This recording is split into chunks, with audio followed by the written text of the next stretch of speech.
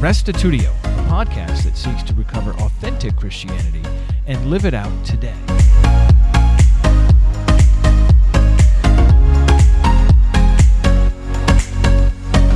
Should Christians celebrate the birth of Christ?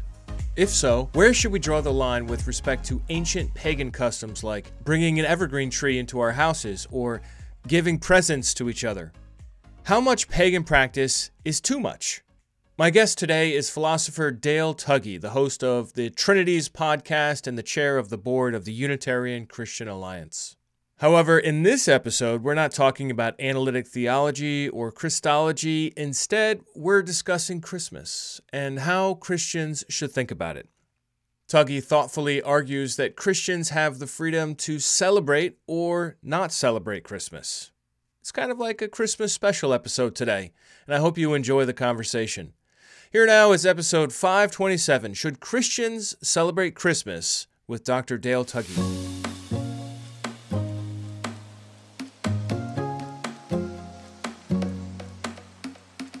Welcome, Dale Tuggy, to Restitutio. Thanks for talking with me today.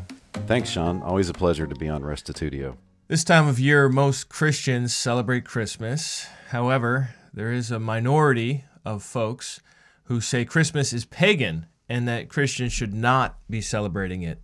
I thought today would be good to have a Christmas special episode on whether or not Christians should be allowed to celebrate Christmas. Where would you like to get started on this topic? I mean, do you think Christmas is pagan?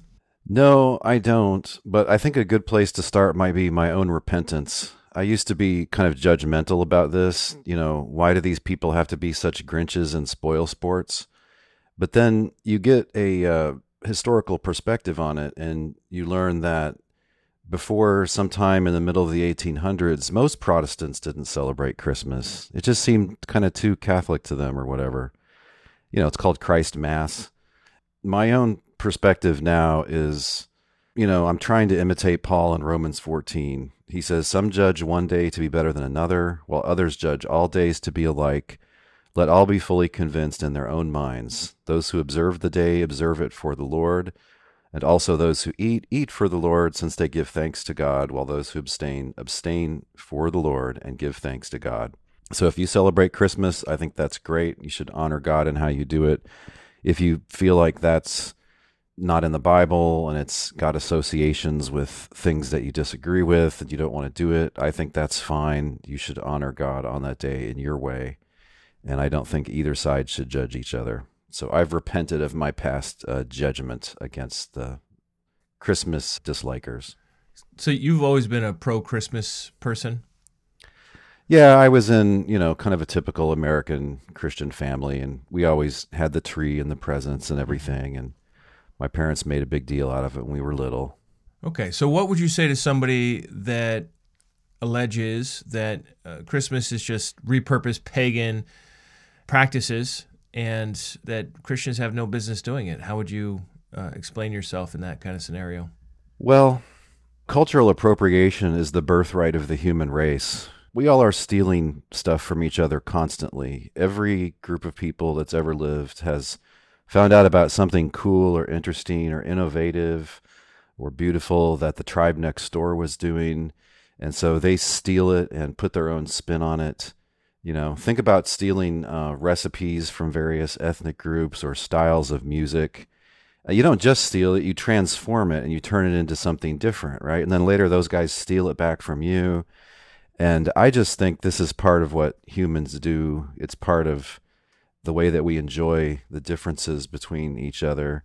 So, if we're stealing things from pagans, I don't see why, as long as it's not things that are wrong, things that are intrinsically sinful or harmful, then I'm like, this is just normal stealing that's part of human life. But if someone wants to say, hey, look, I just think this is pagan, I mean, look, it's not, it's just Catholic, right? Take the Christmas tree. If you go back in time 1,000 years ago, you can find pagans who invest this tree with a certain meaning and they're using it in a certain way. But if you just ask your Christmas celebrating Christian friend what they mean by it, it's just, I don't know, it's just this funny thing we do at Christmas. It's where we stick our presents under. It doesn't really mean, what does it symbolize? Which pagan god is it honoring? None. Like that's just not in their minds, right? The meaning of a ritual is what it is because of what's in the minds of the celebrants and what's in kind of the collective social understanding, right? Mm-hmm. So suppose you see this religious group from afar. You can't quite hear what they're doing, but you get your binoculars out and you're looking at them while they're having a service, this religious group that you're unfamiliar with. And it looks like they're doing exactly what your church does when when you guys celebrate communion. So, whether you pass around a cup and break off a piece of bread, or you have the little itty bitty Baptist cups and the little pieces of unleavened bread or whatever, however you do it, these people are doing it exactly the same, right? You can just watch them go through all the steps. Okay. And then after the service is over, you go up and talk to them and say, "Hey, what are you guys? What kind of Christians are you?" And they act shocked and horrified. And they're like, "No, we're pagans. We're worshiping Mother Earth here and all the traditional deities of the Druids."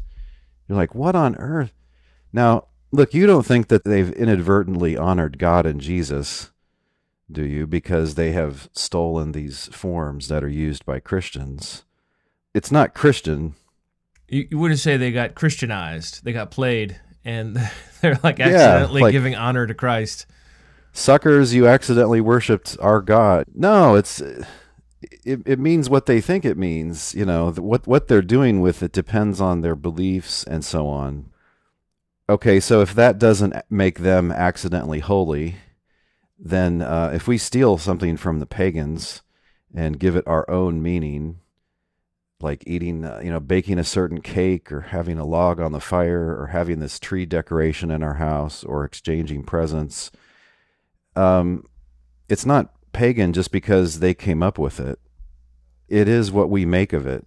So if we're going around saying all of this is honoring the birth of Christ, and we're not doing things that dishonor Christ and God, being super greedy or getting drunk or doing other rotten things. Getting in fights at the toy store.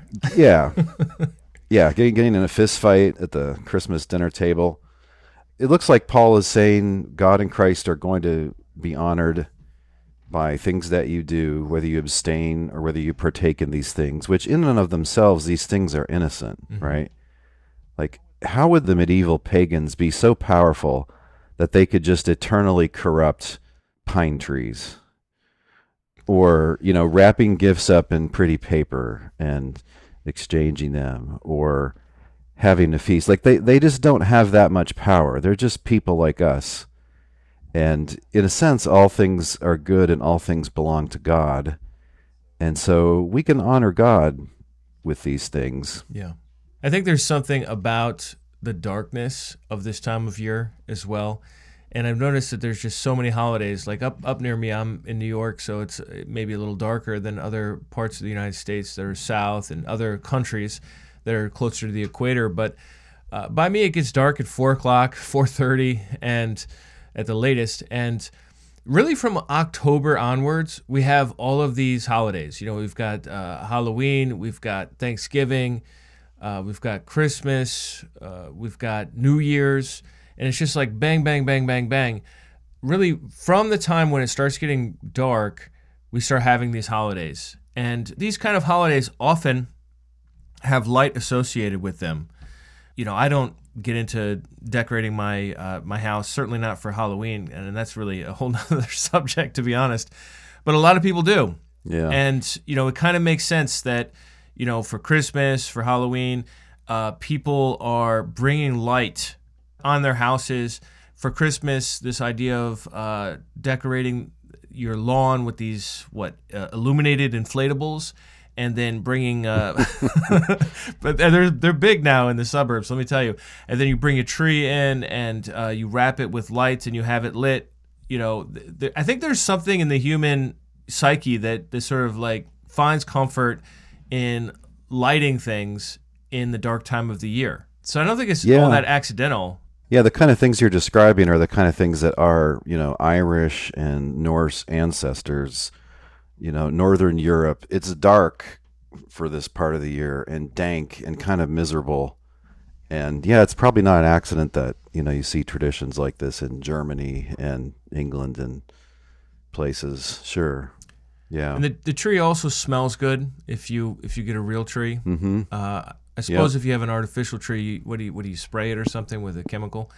But sorry, yeah, you're hearing my snobbery coming out there. My wife likes to decorate the house with pine branches and winterberry anyhow. Even after Christmas and all that is over, there's just something nice about having the pine odor in the house, and there's something pretty about it. So I don't think it's necessarily something that has great significance, other than this is just like a nice way to bring the outside in this time of year. Yeah, and yet it's still a matter of conscience. For some of our Unitarian Christian brethren, they just really strongly associate these traditions with, quote, Christendom, or with Roman Catholicism, or with just Trinitarianism. They correctly point out that there's all this stuff also broken out this time of year about how God's a baby and Mary's changing God's diapers and all of this. He's running the universe as a baby. And yeah, this is nonsensical, ridiculous stuff. And some of the Christmas carols have, kind of Nicene stuff in them about the deity of Christ and so on. Our approach in my family and our church is we just edit out those verses, so much for verse 3, and then we sing the rest of the song. Yeah.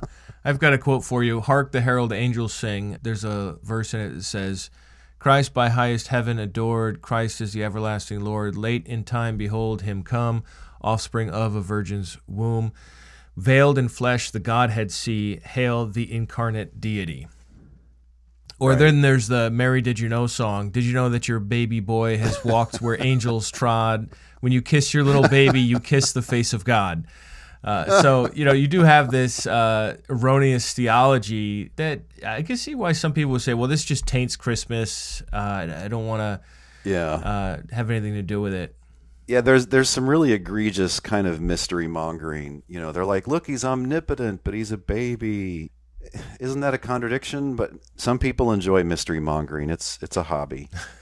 Right. So yeah, if this just feels dirty to you, you shouldn't do it then. If you don't feel like you could steal this stuff in good conscience, then yeah, don't do it. But don't pass judgment on people who, feel like they're honoring God and Christ by doing this, and they just stick to the biblical stuff. They read Matthew and Luke, and they edit out that verse and sing the rest, which is perfectly biblical. And let each one do what they think will be best for them and their family, and in the way that they want to please God. There's other nonsense too, right? Like there's a ridiculous amount of overspending that Americans engage in this time of year. Yes. Just buying stupid stuff irresponsibly, racking the credit cards up. And then there's all this silly kind of, Santa and Rudolph and Frosty the Snowman and kind of dopey Christmas songs like I Saw Mommy Kissing Santa Claus, which are questionable in taste. So if you want to be a Grinch, there's plenty of material here.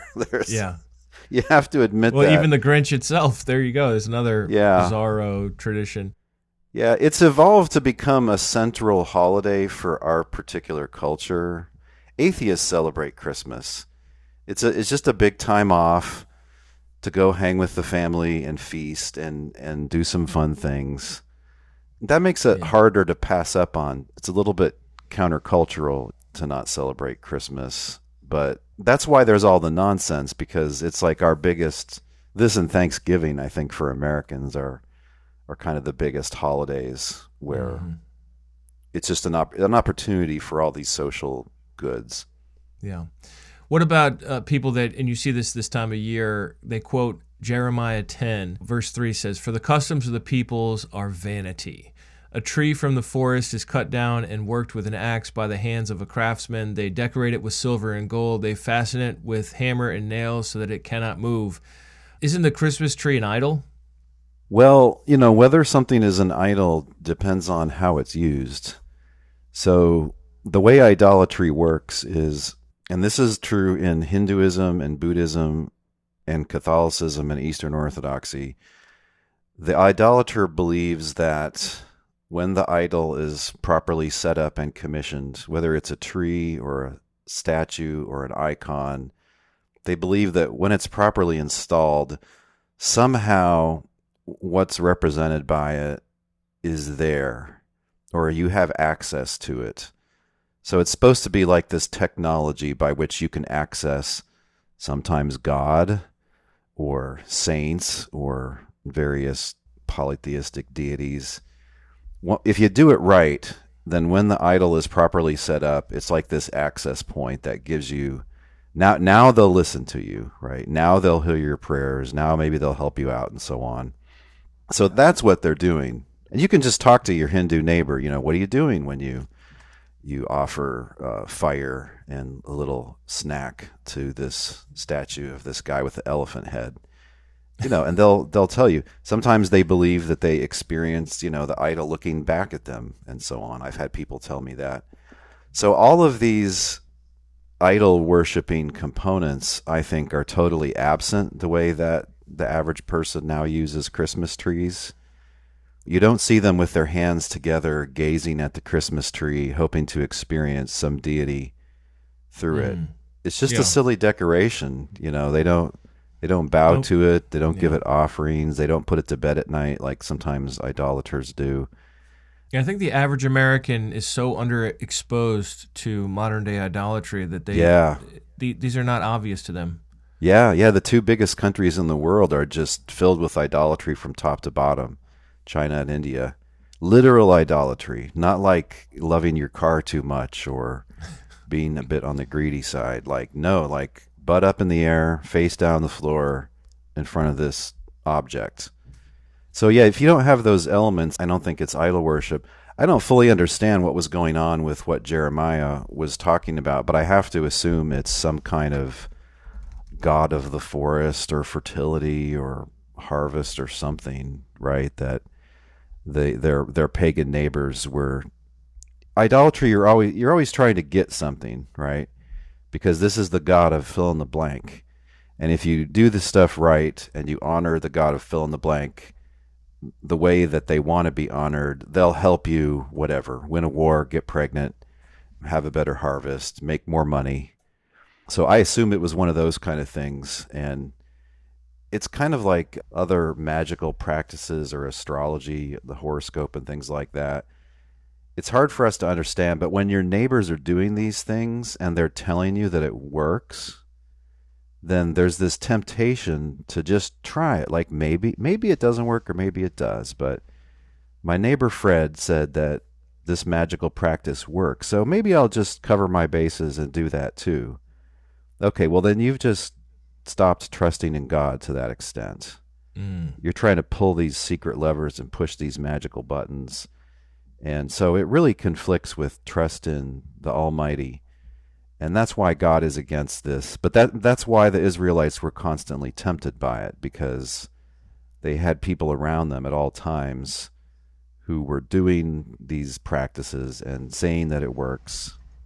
So it's a temptation. It's not as much a temptation for us, except, like I said, for those superstitions that are current in our day, like the horoscope. Yeah. So there's no question that there is such a thing as winter solstice, that ancient pagan people wanted to recognize it in some way. We had the festival to Sol Invictus. We had Saturnalia in the Roman Empire. And it seems to be just a matter of the historical record that the early church of, the 4th century or so, reappropriated these holidays as a Christian time of year. You're not denying any of that. No, there was a certain point, late ancient and early medieval times, where the Catholic Church adopted this as a strategy, partly because of what we were mentioning before, that pagan cultures, they usually have a big series of holidays and feasts and festivals, and they're socially very important. They were so important, people didn't really want to give them up, so they just tried to hijack them and Christianize them. Now, whatever you think of that, whether you would have strongly disagreed at the time or whatever, My point would be that the pagans are just long gone. Like, nobody even knows what these things mean anymore. So then how is it that they would have the power, these pagans from 1,500 years ago or 2,000 years ago, how would they have the power to permanently ruin these things for us? I could understand why, if you were in a pagan context, say you live in India among Hindus, where that's a vast majority of the population, you could argue that, they do that, I forget what they call it, but they draw those fancy designs on the ground in colored powder for some of their holidays. It's really kind of cool. They make these super fancy designs on the ground in colored powder. And I'm sure it has some magical or religious meaning, right? You could imagine some Christians just stealing that and drawing a manger scene or something, or giving a totally different interpretation, because they still want to have that type of holiday, but they don't want to have the Hindu interpretation. Okay, you could argue for that or against that. And you wouldn't want to do it if it made your neighbors thought that you were still a Hindu once you were a Christian, right? Okay, but then subtract all the idol worshiping neighbors out of it, and then it's kind of like, who cares, what this used to mean to these other people? What matters to us is what it means to us when we do it. Yeah. Yeah, and there are so many other quote-unquote pagan things, like our days of the week, our months of the year. The Olympics is originally pagan. Bonfires are pagan. Covering your mouth when you yawn to prevent evil spirits from entering your body. Right? I mean, pants were worn by the Germanic pagans. So, we can't wear pants anymore. Should we go to the toga? Oh, no, that's for the Roman pagans. So what do we just need to all wear spandex? Come on. This just doesn't work to say I'm going to avoid all things the pagans did or practices the pagans had. I think the better way to do it is to appropriate them in a way that conforms with your beliefs, which seems to be what you're arguing for here. Yeah, because, pagans kind of do everything.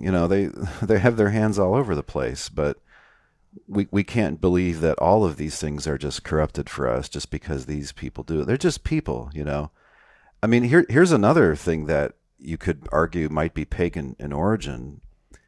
The early Christians, when they started having this Sunday gathering, this love feast, this was a feast in honor of God and Christ. And there were pagans that had a ritual dinner together in honor of their deities. Paul somewhere says, you don't want to go participate in this feast in honor of, Hermes or whatever, because he suggests that there's actually demons involved in that. But the form that they took, I think, having a feast in honor of the unseen guest, that, in a sense, that was a form that the pagans were using. But so what? Again, the meaning of a ritual is the meaning that's given to it by the participants, the individuals in the social context. So I can't go into the feast in honor of Hermes and just sort of think to myself that this is, okay, I'm going to honor Christ by doing this and just not tell anybody. That would be kind of ridiculous, right? But when it's generally understood that this is the meaning of it, well, that's why I wouldn't go to that feast, but that's why I'll go to the one in honor of Christ. It seems like Paul addresses this in 1 Corinthians to some degree. In 1 Corinthians 8, the question of eating food that had been ritually butchered. Mm-hmm. And essentially he argues that it's fine, no big deal, go ahead and eat the food. But then in chapter 10, he says, don't participate of the table of the Lord and the table of demons. Yep. And it seems to be expressing the same idea you just articulated, that to actually go to the temple festival in the city, which, these would be their big holidays and big times of feasting. And my old professor, Paula Fredrickson, famously called it the ritual redistribution of red meat, which for people that subsist on grain and occasional vegetables, red meat's a big deal. But the Christians are not going to attend the actual worship service.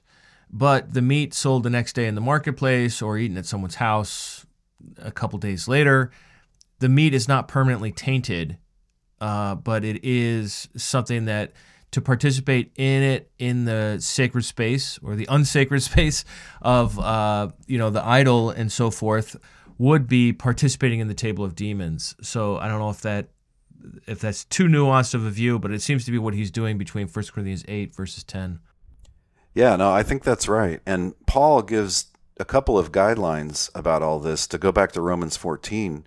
And I love Romans 14 because it's about food and it's about holidays, but he totally doesn't tell you which. He makes it a perfectly general teaching that can be applied to, well, things that he never envisioned, like small C Catholic style of Christmas celebrations that didn't exist in his day. So his guidelines are that you have to go by your conscience, number one, but also you have to consider the good of your neighbor. So if I was in a small church and there were some people there who were super, troubled by Christmas, I wouldn't do Christmas stuff, at least in church I wouldn't, because I wouldn't want them to feel like they had been compromised and that they were sinning.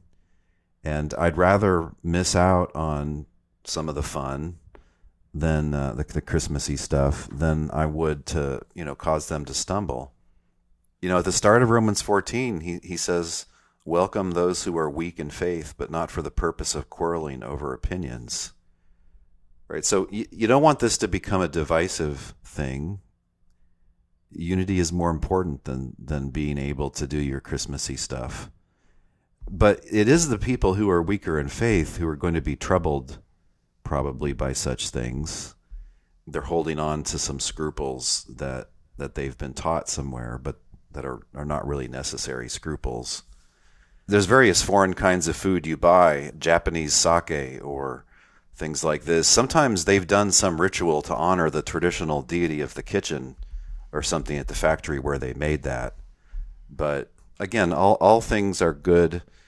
All foods can be enjoyed with Thanksgiving in moderation, and you can honor God by eating these things.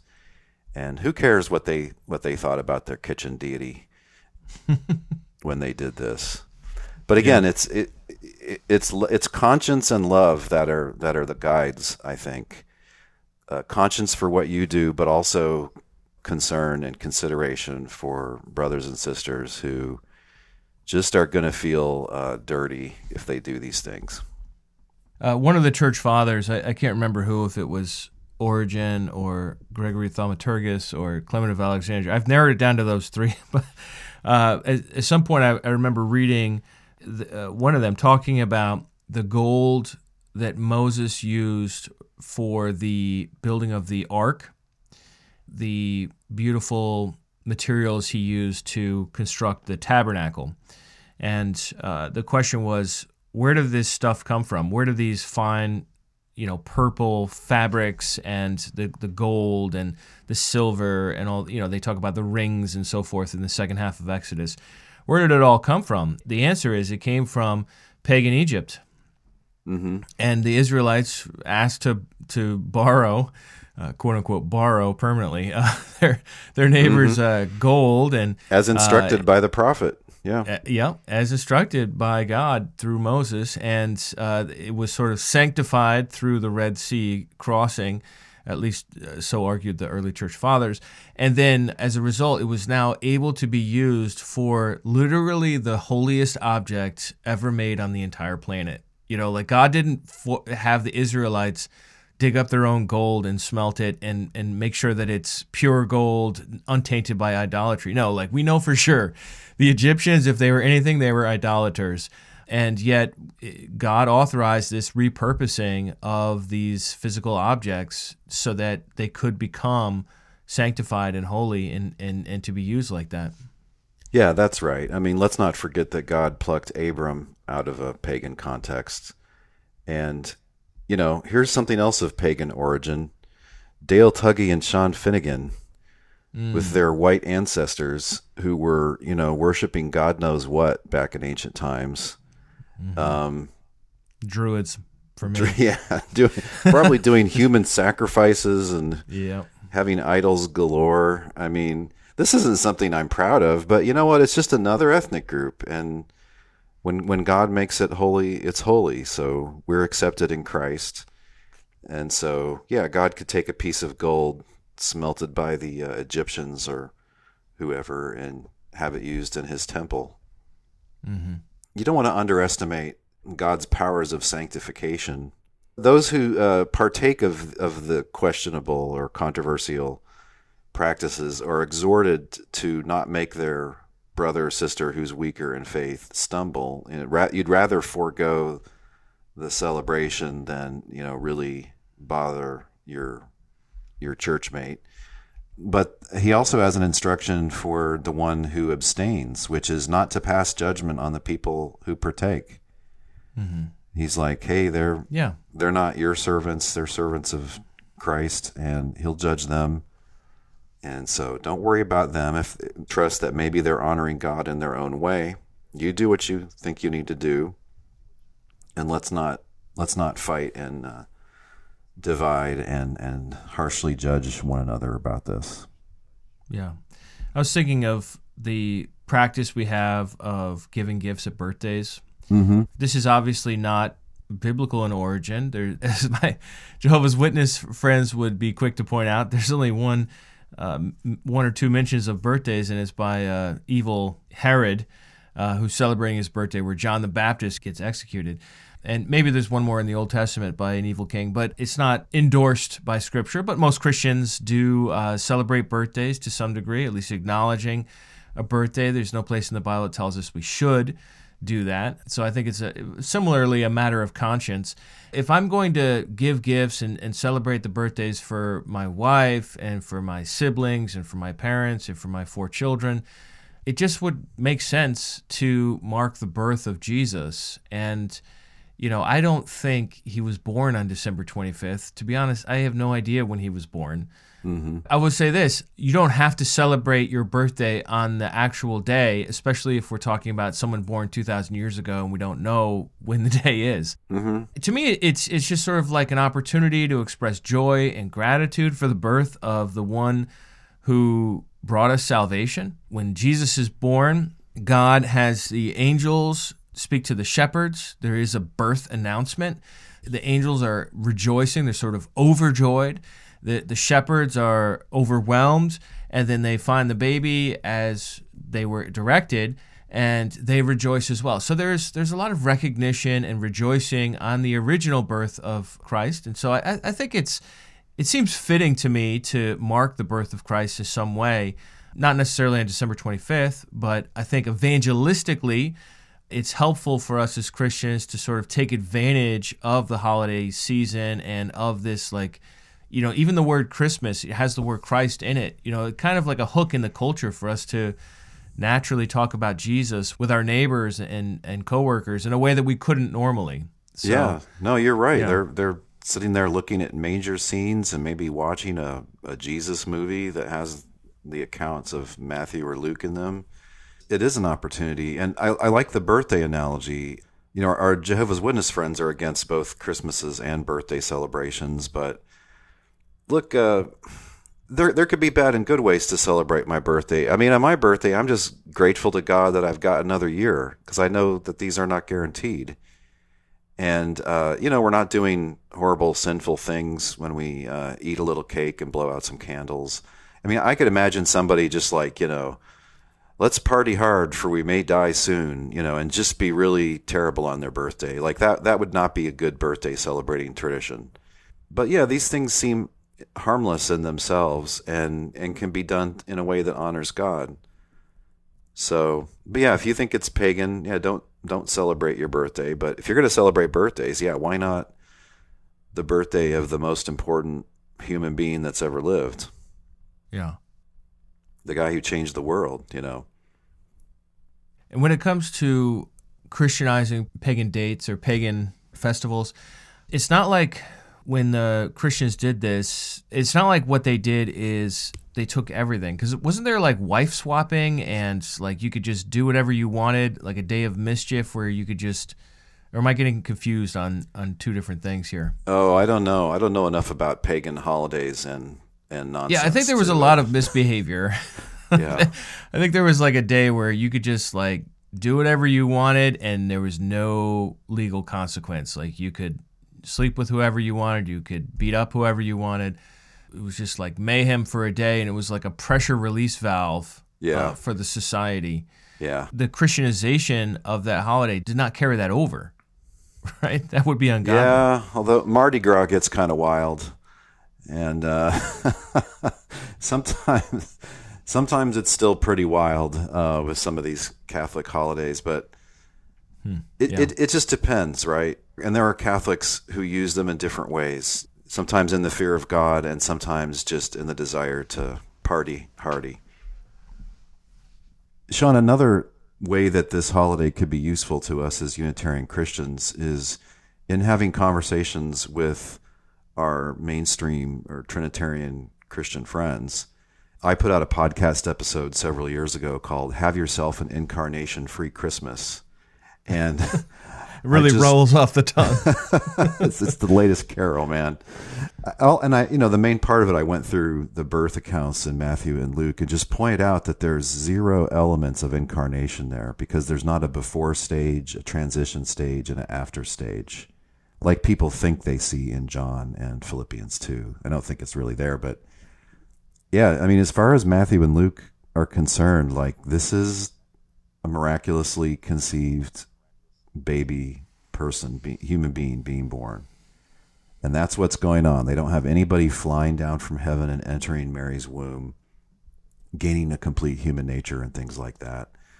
So, I mean, it's kind of fun just to point this out, that nobody in Scripture talks about this omniscient, omnipotent baby or engages in the traditional loony paradox mongering that occasionally the Baptist pastor or somebody online gets into.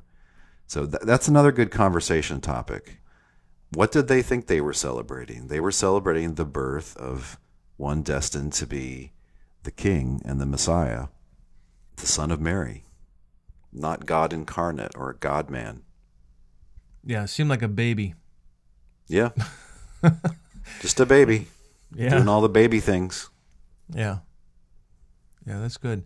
What about John 1? Because that gets a lot of play this time of year. You've done a lot of work on John 1. Would you hold still to the personification view, that the Word is being personified, just like wisdom was personified in Proverbs 8, and then really not until verse 14 do we have a human being? Yeah, I think Jesus really comes into it in verse 14. Yeah. And it's saying that he's the greatest embodiment of God's word or wisdom by which he created all things. So, I don't know, I guess around Christmas I would just point out that the passage doesn't say that Jesus is the same person as this word. Mm-hmm. And if the word is a personification, nobody is the same person as the word. Right. The word's not really a person, it's just being talked about as if it were a person. Just like there isn't anybody who is Lady Wisdom in Proverbs 8, that she's just a personification of God's wisdom and even of the kind of wisdom that we can have if God blesses us with it. So that's a big conversation, of course, but yeah, it doesn't say that's the same person as Jesus. And interestingly, they never call him the Word later in the book, even though they call him everything else. They refrain from calling him the Word, the author does. And so I think that's a giveaway that he wants you to realize that that's personification at the very beginning of the book.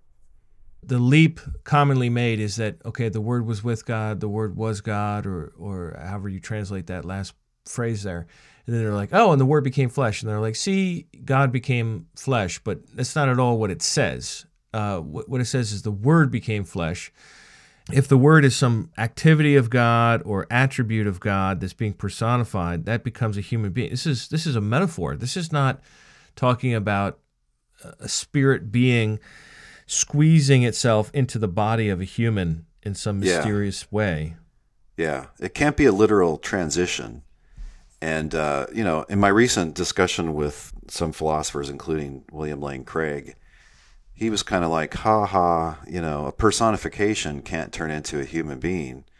Well, of course it can. That's why it's not a literal transition, in the life of this one being. If God's wisdom comes down from heaven and tabernacles among us as the Torah, like that's not 2 stages in the life history of some guy. or some being. It's just to say that God's eternal wisdom is expressed in the law of Moses, basically. Yeah. Or if God's word from heaven leaps down like a warrior, I think in one of the intertestamental books, that's a passage about when the firstborn of the Egyptians were slain. Yeah, but it's not a guy. So this is not literal speech. Yeah. Very good. Well, if people want to hear more about your take on John 1, I will put your presentation about that in the show notes for this episode so that people can check that out. I think we should also mention, Sean, the recent presentation at the UCA by Dr. Dustin Smith. And he's basically giving examples of what he calls incarnation. I would call it non-literal incarnation. But let's not quarrel about words. He's giving background in his presentation to how to understand precisely this text, and the Word became flesh and dwelled among us. And it's great. He gives lots of relevant examples, and I think he shows you how the original audience would have taken it that way. So yeah, this should be released very soon, I think, on the UCA YouTube channel. Okay, very good. So I'll put links to both those in the show notes for this episode. Just while I've got you here, how are you doing? How's the Trinities podcast? How's the book project? You're writing a 4 Views book. Give us a little update. Well, the Trinities podcast has slowed down a lot. I'm more on kind of a once-a-month schedule. And, it's kind of in direct conflict with writing. Writing is hard.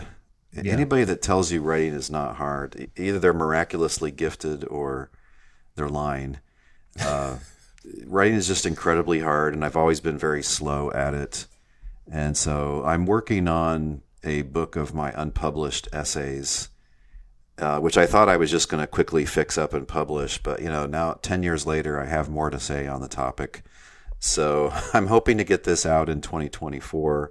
The 4 Views debate book about the Trinity with William Hasker, Bo Branson, and William Lane Craig is all completely written with the conclusions and everything, and it's just being edited right now. And I don't know how many months that's going to take, but I hope not too many, because there's a lot of interest in the book and kind of seeing how that argument goes down.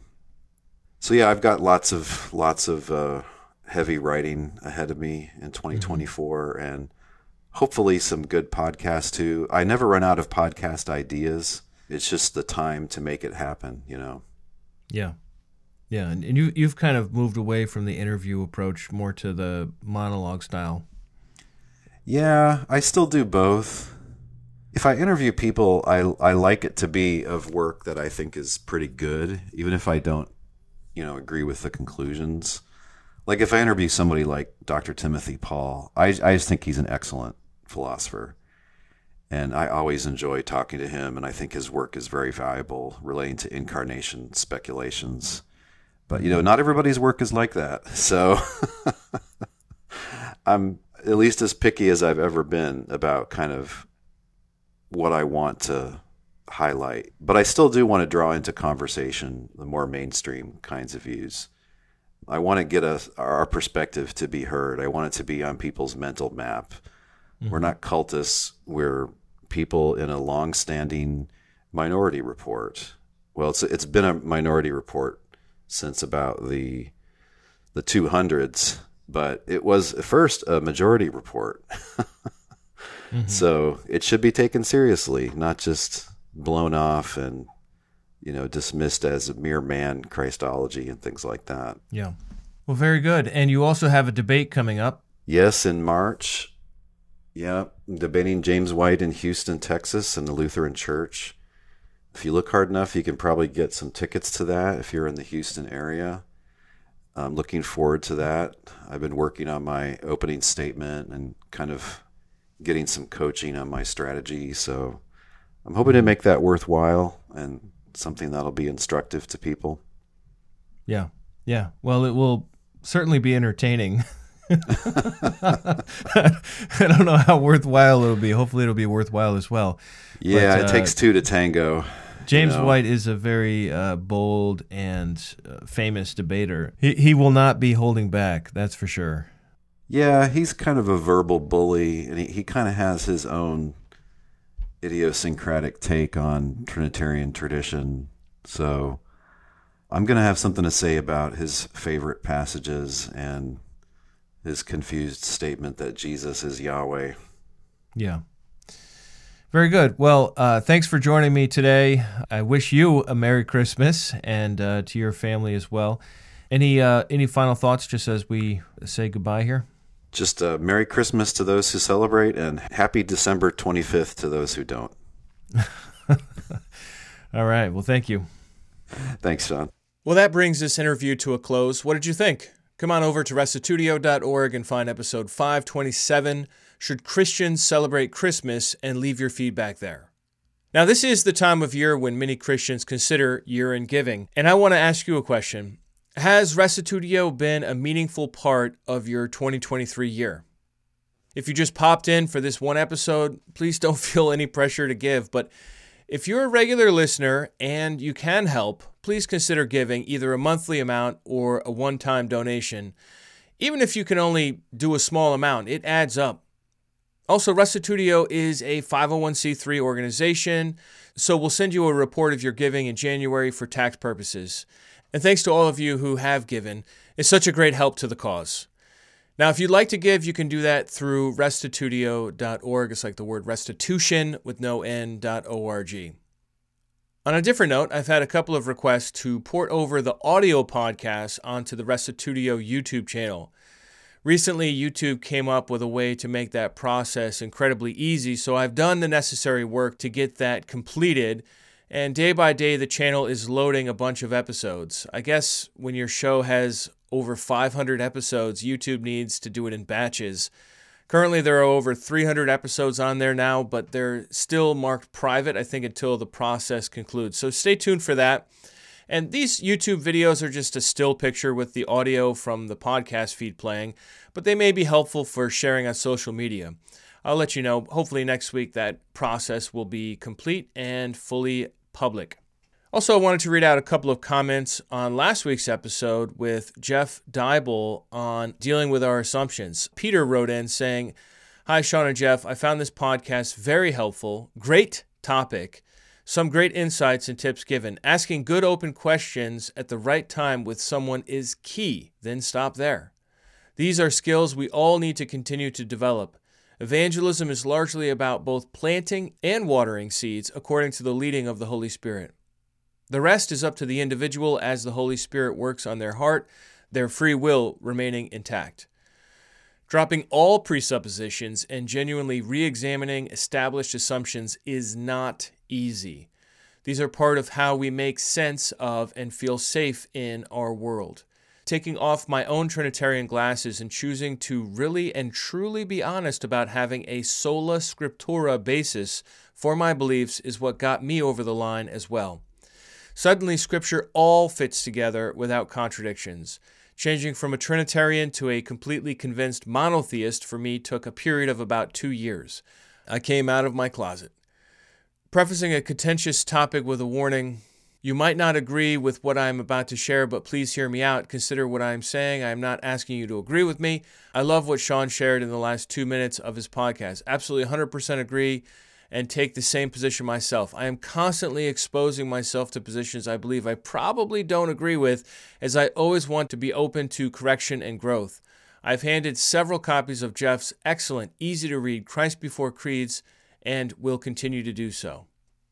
Well, thanks so much, Peter. It's so encouraging to hear your story a little bit and to know that this really is a key to unlocking truth. What is it? Intellectual humility. Being able to say, I could be wrong about that. Let me read it from a different perspective. Let me expose myself to people with whom I disagree and see what the reasons are. I'm always searching for those reasons. I'm always trying to bypass and make myself immune to rhetoric and the emotional appeals in people's arguments and instead drill down to what are the reasons driving this. And if your only reasons are, hey, this is a really popular view, and if you don't believe this, we're not going to treat you well. To me, those are not those are not indicators of truth. There are incredibly more popular ideas out there. How about this one? Christianity's wrong. What? 60+% of the world agrees, the majority of the world agrees that Christianity is wrong. So therefore Christianity is wrong. No, of course not. We can't simply go with the majority. We can't simply say, oh, well, that idea is very popular and I won't have any struggles in my social network if I adopt. No, that is not the way of truth. That is not the way of discernment. If we're going to be good Bereans, what we want to do is check different ideas against the scriptures to see if they're really true. We have the scriptures in our own language and many excellent translations that are very helpful to discern God's thoughts as recorded in scripture. Someone named Sean, hey, that's a good name, wrote in saying, this is a good discussion. Presuppositions being challenged are ultimately what allowed me to look at the Bible differently and eventually ended up a biblical Unitarian. However, there are many other presuppositions that I held strongly from fundamentalist-style beliefs of my youth that needed challenged, and they continued while or after coming to Unitarianism. And then Sean lists out 5 different presuppositions that he has challenged over the years. Some interesting stuff there for you to consider. Come on over to restitutio.org and find episode 526, Assumptions and Conversations, and read and scroll down and you can read his comment in full there. Well, that brings this episode to an end. Hopefully next week I can run the numbers on the top 10 episodes of 2023 and let you know who the winner is. So hopefully I can get that information out to you next week. It's always an exciting time of year to wrap up and take a moment to consider what has happened on the show in the past year. So stay tuned for that. Thanks everyone for tuning in. Again, if you'd like to support us, you can do that at our website, restitutio.org. We'll catch you next week. And remember, the truth has nothing to fear.